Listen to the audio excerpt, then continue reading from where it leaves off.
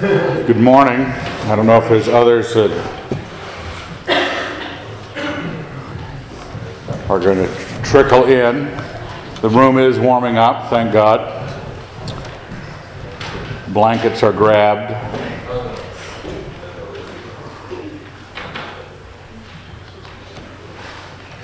Sometimes I get a little disturbed by the process of preparing a sermon. I was looking at Psalm 84, which we are in, and I always check, when did I preach on this last? 12 years ago, in the first week of October. 12 years ago.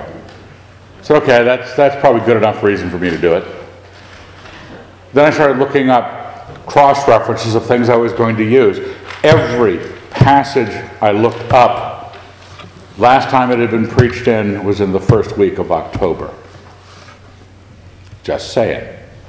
I was born in the first week of October. Well, happy birthday. Thank you. Somebody cares. So, whether that has any meaning or not, I don't know. I wanted to, I'm generally a guy who thinks too much about stuff, and then I start to find it, that you get a new hammer, everything looks like a nail.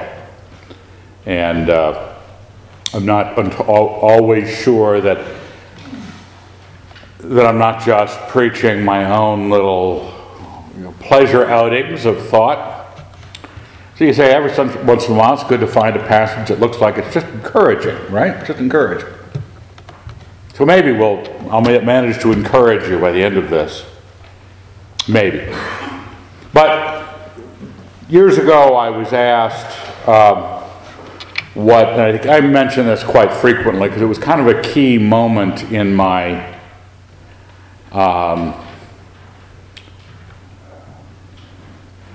describing the faith to people. And as I have dealt, and my wife and I have dealt with counseling situations, it's a place we go back to with people. That all things, failure to do things that please God, failure to do that which has you walk in holiness and success and peace, have a good marriage, have a good family, have a good life, comes down to, in my opinion, you don't have to agree with this, in my opinion, three things, believing three things. Or you might say having three things be true rather than believing three things. The first thing is obvious. It's the gospel of Jesus Christ. If you do not believe the gospel of Jesus Christ, you are still dead in your sins. You aren't forgiven. It's a rough go, but I'm sorry, that's why Jesus died for you, that you might be forgiven. So it has to be true in you. You're not going to succeed at peace in life, tranquility, the state that God has called you to in His blessedness, unless you have bowed the knee to Him and His Son. The second is that you have a desire to please God. That's what we're talking about this morning in Psalm 84. The reason I'm telling you this is because it's on the list. You have a desire to please God. All sin is you having really not that desire. You have a desire to please yourself more than you have a desire to please God. So you get this resolved, your state of grace in Jesus Christ and your desire to please God. And then, because there are a lot of people who are dear believers and are really devout, and they keep running their lives into a wall. And so what's the difference? Well, they don't know where truth comes from. They're believing the guy with the slick white suit. Or they're believing somebody who they were told was important spiritually. Or they believe their feelings more than their wisdom of God. If you have a submissive knowledge to where truth comes from, you've got everything you need for life and godliness. If you have the gospel of Jesus Christ, a desire to please God, and you know where to go to get the instructions, you're set, you're golden. I don't know what came first. I think it was my mind settled on that second point, the desire to please God. And one of the places I went naturally was Psalm 73, which it was a year ago tomorrow that I preached on it, so that's too soon. I couldn't do Psalm 73.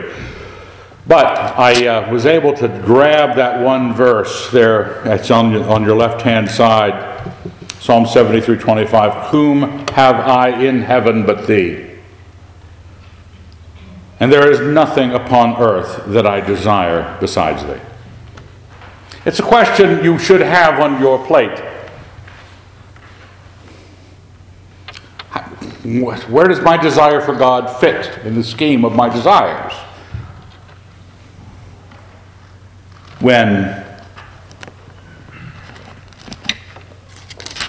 the psalmist, which was Asaph, I think, yes, psalmist Asaph writes this, he is telling you what his accounting is. There is nothing else. And when he says in heaven but thee, he's talking about the gods, probably. The other beings that ancient man could be picking from, and it's going to be Yahweh. And on earth, there's a lot of other desires that we attach ourselves to. And when he thinks of it, there's nothing he can desire more than God. It tells us in Luke, and C.S. Lewis was talking about this on Wednesday, we were going through agape, about the hatred of parents more than, if you don't hate your father and mother, no one can serve two masters. He will either love one or hate the other. It's an idea of who do you turn to serve? Who wins in the discussion? Who gets you to do the thing? If you find yourself continually falling into folly or sin, we know who gets you to do the things of this world. You do have things on earth besides God. It doesn't matter how devout you feel here, or going to a Christian conference, or singing enough whatever songs you like to sing about the faith. It's what you do. So, with that in mind, I wanted to step into Psalm 84, just a few pages later, and to the choir master according to the Gittith, the Psalm of the sons of Korah. Now, somewhere, a few times down the course of the page, there is the word Selah in parentheses or italics. Nobody knows what this is. They think it's a choral instruction. It means to lift up, like all the choir voices to do a little, build right there. Just so that we don't have to stop and cover that when we get there. How lovely is thy dwelling place, O Lord of hosts. My soul longs, yea, faints for the courts of the Lord. My heart and my flesh sing for joy to the living God.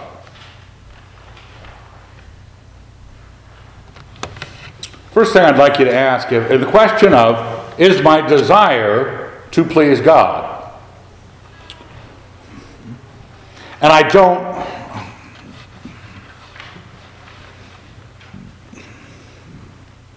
This is one of those passages where a pastor of a small church who has a building that's a small building, but it's still not filled, a lot of empty pew, they use this passage to try to slowly turn your mind. The pastor is trying to get us to bring our friends to church. My yearning for the courts of the Lord. These are not the courts of the Lord. We can't even keep them heated. It's not this. The temple, the church is not the temple.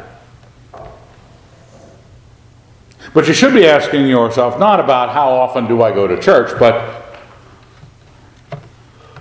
Do I seek the presence of the Lord?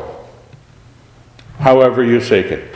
If you're one of those people that comes up to the pastor and says, you know, Pastor, I find that I have much more religious interaction with God on the golf course than I do at church. Well, I don't doubt they do. Golf courses are Arcadian glories.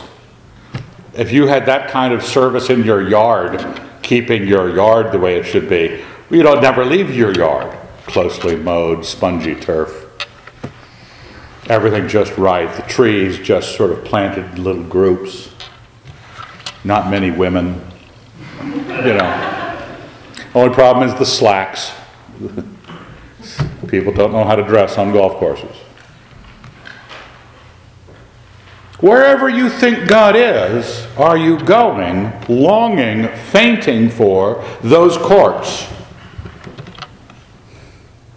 If you think God is found more on your backpacking trips into the Bitterroots, God bless you. Is that why you want to get there? Or do you actually find that you just like your downtime in fishing? I don't mind you liking your downtime in fishing. I just want you to know whether you like your downtime in fishing more than you like the living God. Simple. Because you will serve. No one can serve two masters. He will love one and hate the other.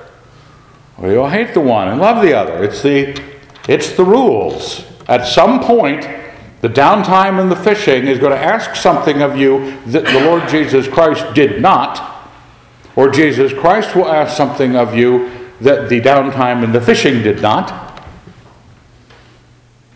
Does your soul long for the presence of the Lord? To be in His courts?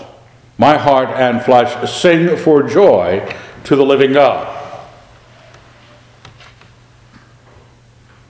Now, I like this building. I'm glad we have it. It's a real blessing. It's not blessing us as much as, after the temple was built for Solomon, it was a glorious thing. Or even the tabernacle was glorious, much more than this. For us as believers, we find the body of Christ, the presence of the other believers, sitting around a dinner table in your home with your believing friends, finding yourselves discussing the things of God. We had a bunch of people drop by every night. But last night, I forgot what we were talking about, how awful rap music is. I think that was, actually everyone was trying to tell me how wonderful it was. I was holding fast. But we were talking about a lot of different things spiritually, just to be in the company of believers. The ones we didn't necessarily agree with each other. But you are the courts of the Lord. Far more that this is the courts of the Lord. When you see the Lord present in your fellow believers and you run into them outside of Bootsers and you say, let's have some coffee, or wherever you are, you're having this moment that the soul, you want to check to see if your soul longs for this. Does it faint for this? How lovely is the actual Christian experience, not the church's Christian experience, because they'd like to have you define it their way so they could get more things out of you. But what you think the religion is, and where your God is, are you yearning for that? Or is that your excuse that you give to people who have a different standard so that you don't have to do what they say? You want to have something plausible that you can bring up. Well, I really get my fellowship with something like the Drones Club or something like that. Is it really where God is making His presence dwell? Do you faint for that for some reason? Now, the psalmist here, this is the sons of Korah rather than Asaph. Even the sparrow finds a home, and the swallow a nest for herself, where she may lay her young at thy altars, O Lord of hosts, my King and my God. Blessed are those who dwell in thy house, ever singing thy praise, Selah. the birds. It's a great image because anybody who has builded a place realizes that if it ain't bees' nests, it's birds' nests. Shoved up. Last few years, the robins, may their names be blotted out, have thought that the level spot above our front door on the lintel is the perfect place for a nest. And so for the springtime, every time you open the door, there's a little piece of straw falling down on your head, and you wonder why, or the sudden flurry of wings. Leslie finally figured it out, and she would have none of this. So down came the nest, and she put blockages up. Well, in the temple in Jerusalem, at least we know it's true of Herod's temple. When Herod's temple was built just before Christ, on the sanctuary, they had sharpened, razor-sharp rows of golden spikes. Essentially, any place a bird would care to land, their feet would fall off. It was massively sharp. And let's because in antiquity, bird poops were just as much as modern birds. And they didn't have gantries and window washers and so forth, so they just kept the birds from doing it. But in the sons of Korah's day, Solomon's day, with the temple, he's just looking at it and going, this is just great. Have you ever been in Costco and found the birds? There's a few birds, sparrows or something like that have found their way into Costco, and they will live generations never knowing there's a wider world than Costco. It is their heaven. All sorts of bags of seed and all sorts of stuff, and they have nests up in the top of the warehouse. They never ever leave. That's what these swallows are like.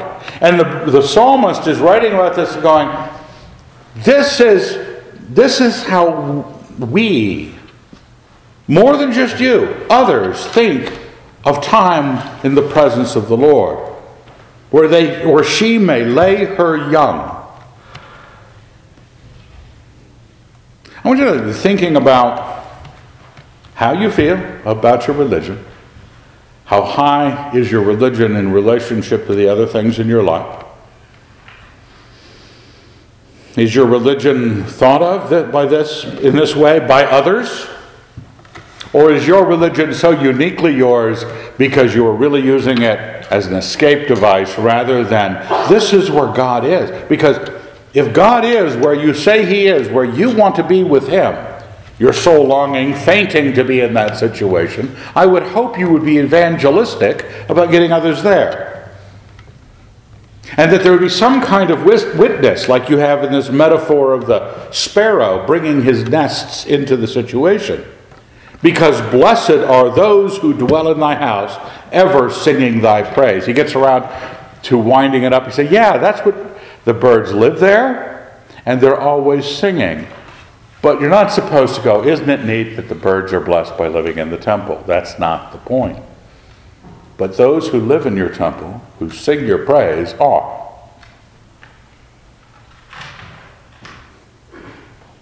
Verse 5. And this is the verse that, I made it the memorable verse down at the bottom. It doesn't have to be memorable to you. But when you have a dipstick that runs into you, who am I? Am I expected to have the blessing, the success, the peace, the good life that God can provide if I have not provided Him with a soul that desires Him like I ought? This is ways for you, handles for you to put on it and go, okay, where is the presence of the Lord? Am I thrilled with this? Am I ever after this? Is this echoed by other characters that would be representative of those who truly seek God? Blessed are the men whose strength is in thee, in whose heart are the highways to Zion. Think about that for a minute. That was just grabbed me poetically. What a great image, in whose heart are the highways to Zion. The paths that get you to where you want to be in God, in His presence. You always want to know, how do I get back to there? How do I go there? What's the roadmap to there? Your understanding, we were talking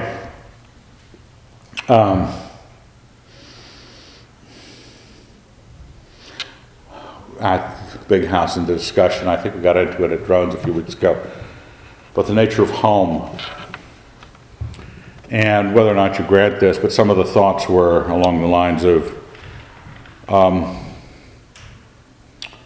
home is the collection of localized obedience. You say, man, why do you have to do that? Localized obedience. Okay, think geographic. I obeyed the illustration, we had just come back from Victoria, Leslie and I, and there's a certain point, you passed Othello, and you get to where 385 meets 12 at the rest stop. You know the rest stop, not Washtuckna, but the rest stop. Every bit of road after the rest stop, between there and here, I am very familiar with. I know the highways between that part of the world and here. I know where home is. You know what that situation is when you're, no matter where, because you're familiar enough with a particular city that no matter where they put you, you know where the highways are that will take you home. That's what you have here with Zion. Their strength in God, they are blessed because they have this state. Now look at what they do with the highways. As they go through the valley of Baca, we don't know where that is, by the way. They make it a place of springs. The early rain also covers it with pools. They go from strength to strength. The God of gods will be seen in Zion. These men who have the highways to where the place of God is, in their hearts, they have also prepared the way.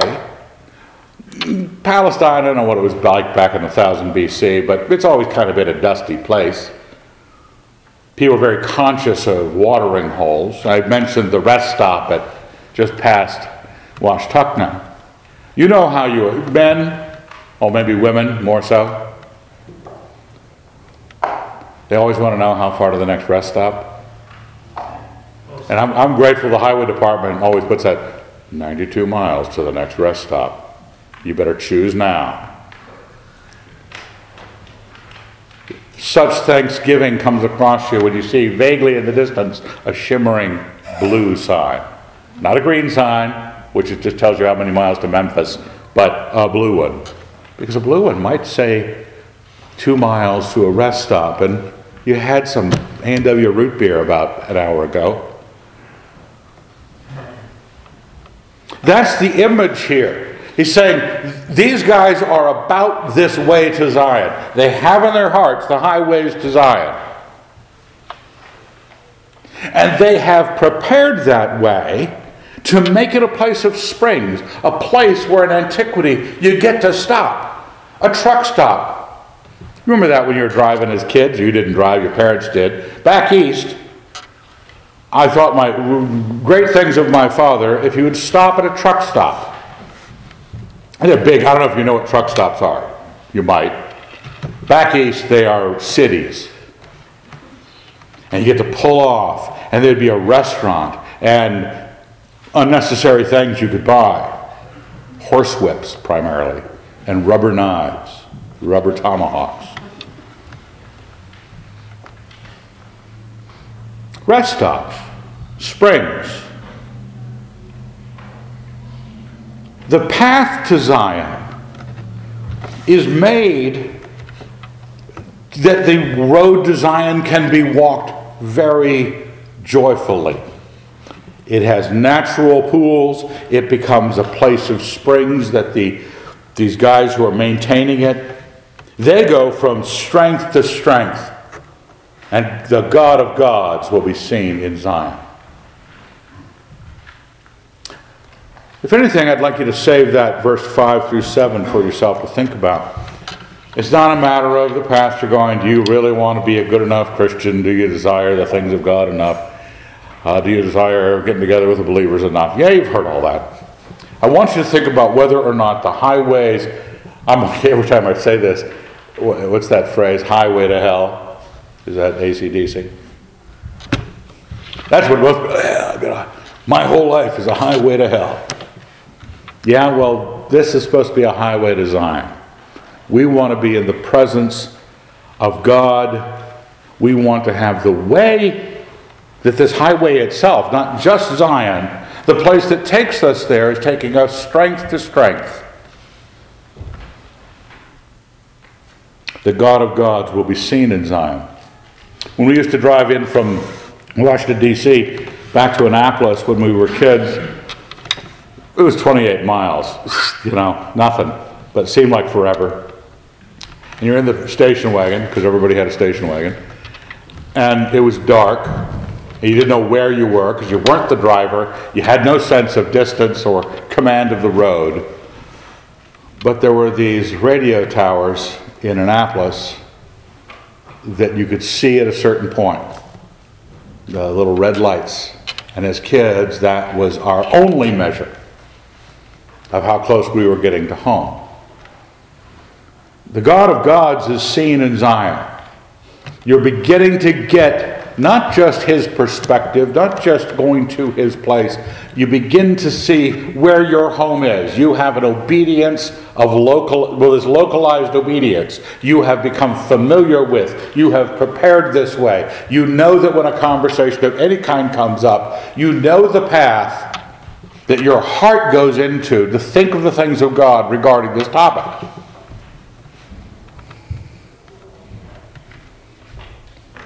Are you going after the things that will make the journey to God more and more pleasant? A lot of the things that we can talk about make things less pleasant.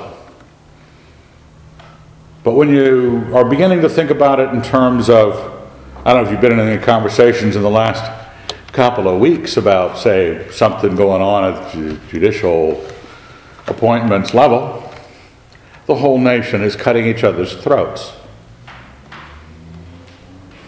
There's an awful lot of things we can talk about there that are about the highways to Zion, making the paths straight for the Lord.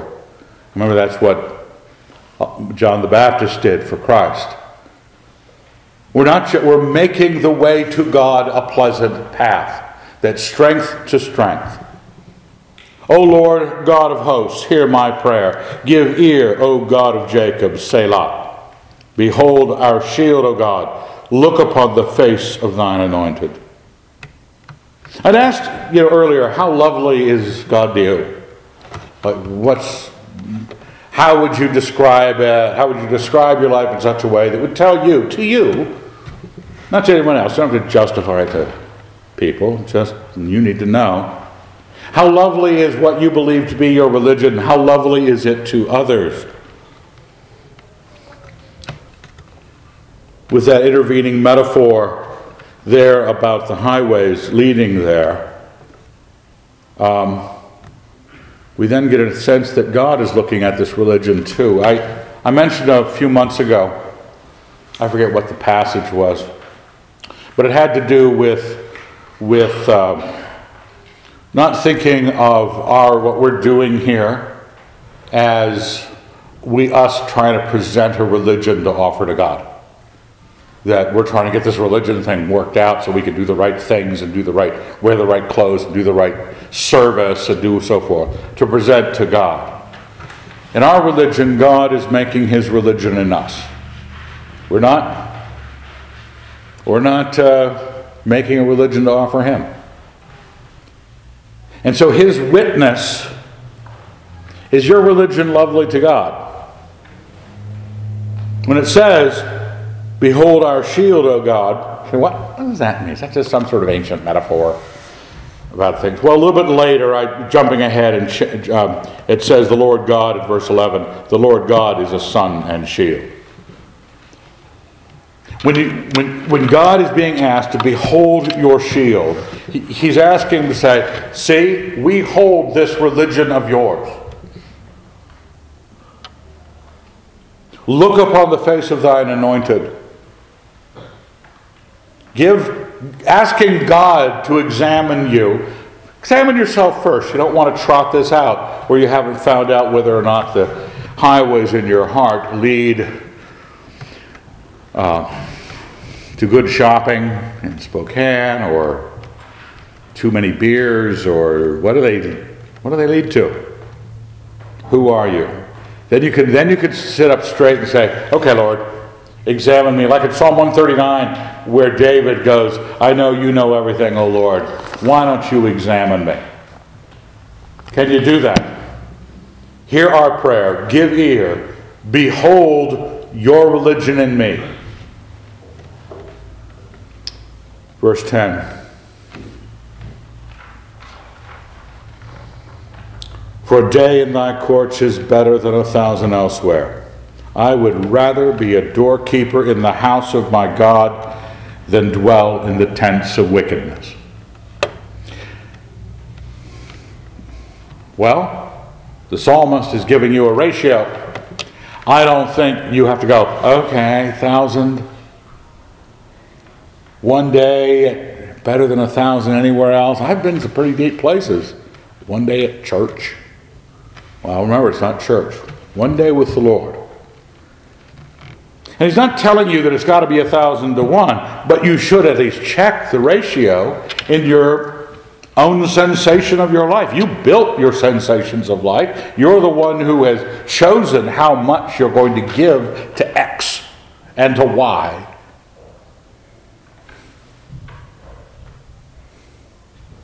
Ponder the ratio of your desires.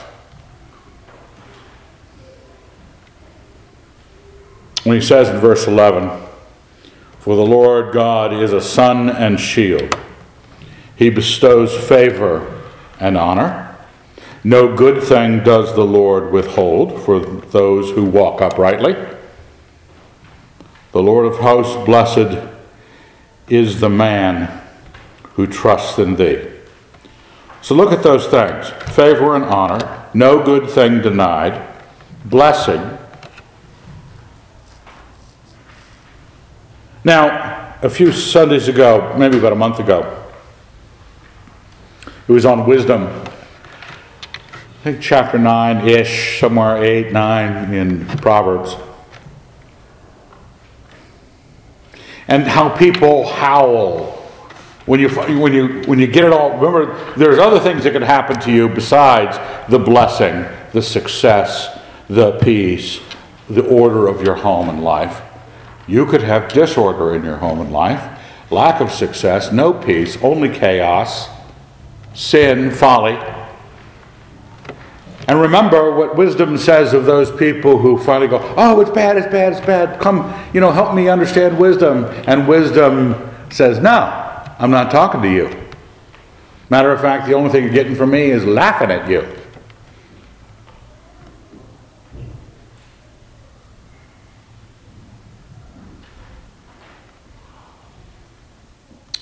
Remember that. You don't just get to drive your life the way you want, run it into a wall, and have your parents' insurance pay for a new car. You don't get to do rotten things with your life and turn around and have the church have you fix all your damage. Or friends of yours fix all the damage. Or God step in and do a good thing for you when you did nothing to get the blessing, the favor, the honor, the good things from God.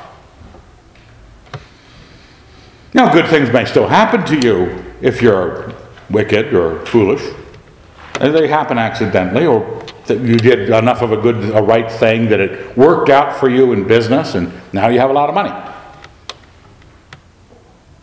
But if you want to expect the good, if you want to have a plan that says, I would actually like to be doing things that would not just wait for an accident. We were talking last night about winning the lottery. I don't know if you buy lottery tickets. hope springs eternal, great faith, gambling. And I'm not, if you have a good time, have a good time. But you don't want to have that as a retirement plan. It does not, what doesn't it do? It has no assurance. John Barry, who is famous in my life, said, yes, somebody has to win, but it doesn't have to be you. And most people who play think it, for some reason, it has to be them.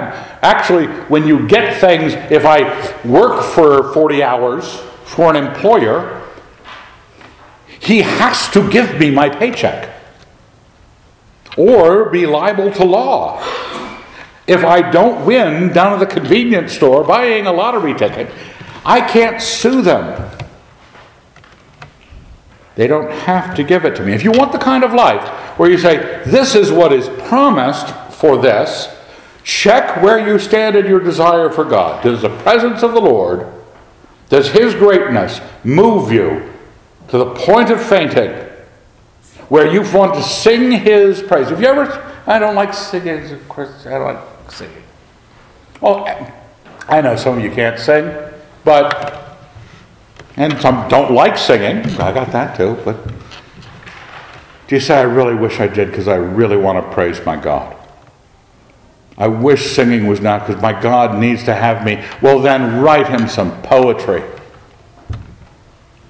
Speak of Him. Declare His greatness. If you can't sing, I understand. But go home and write a short lyric poem about the greatness of your God. Because in some way, if you're checking how much you desire to be in His presence, it's going to have effect. And these things, the honor, the favor, the no good thing denied, come from everything being worked out. It says in Philippians here on the left-hand side, since I had started with that passage of Psalm 73, about this desire for God. In the Psalms, you go anywhere in the Psalms, you're going to find this expressed. I wanted a New Testament verse passage, Philippians 3:8. Indeed, I count everything as loss because of the surpassing worth of knowing Christ Jesus my Lord. For His sake I have suffered the loss of all things, and count them as refuse, in order that I may gain Christ and be found in Him, not having righteousness of my own, based on law, but that which is through faith in Christ, the righteousness from God that depends on faith, that I may know Him and the power of His resurrection, and may share His sufferings, becoming like Him in His death, that if possible, I may attain the resurrection from the dead. Now, nowhere there did it say, and magnify my church attendance. It's Christ. It's the presence of God you are desiring. Do you desire Him? Do you desire to please Him? Because it's all Christ, faith in Christ, the righteousness from God that depends on faith, to know Him and the power of His resurrection and all the programs the church offers. We could throw that last part out. That's why we don't offer programs. No staff. But we have Jesus Christ. We'd hope that as a church, you're built together into Christ, that you are able to seek and desire time with each other. Great to see the ladies looking for this fellowship time, because it's great to see seeking Christ in each other. We want to be the kind of people that have fully desired the right thing of Christ and the right thing of our God, are being built into peaceful, holy Christians who rejoice in each other's presence. Let's thank God. Dear Lord, we're grateful. You're very good to us, and we'd ask that we would examine our own hearts to find if we have decided to seek other things but you. Help us do the other things well out of seeking you first, that our jobs, our families, everything would stand waiting to hear what we hear from you. That we would do those things best because we seek you more. In your Son's name, amen.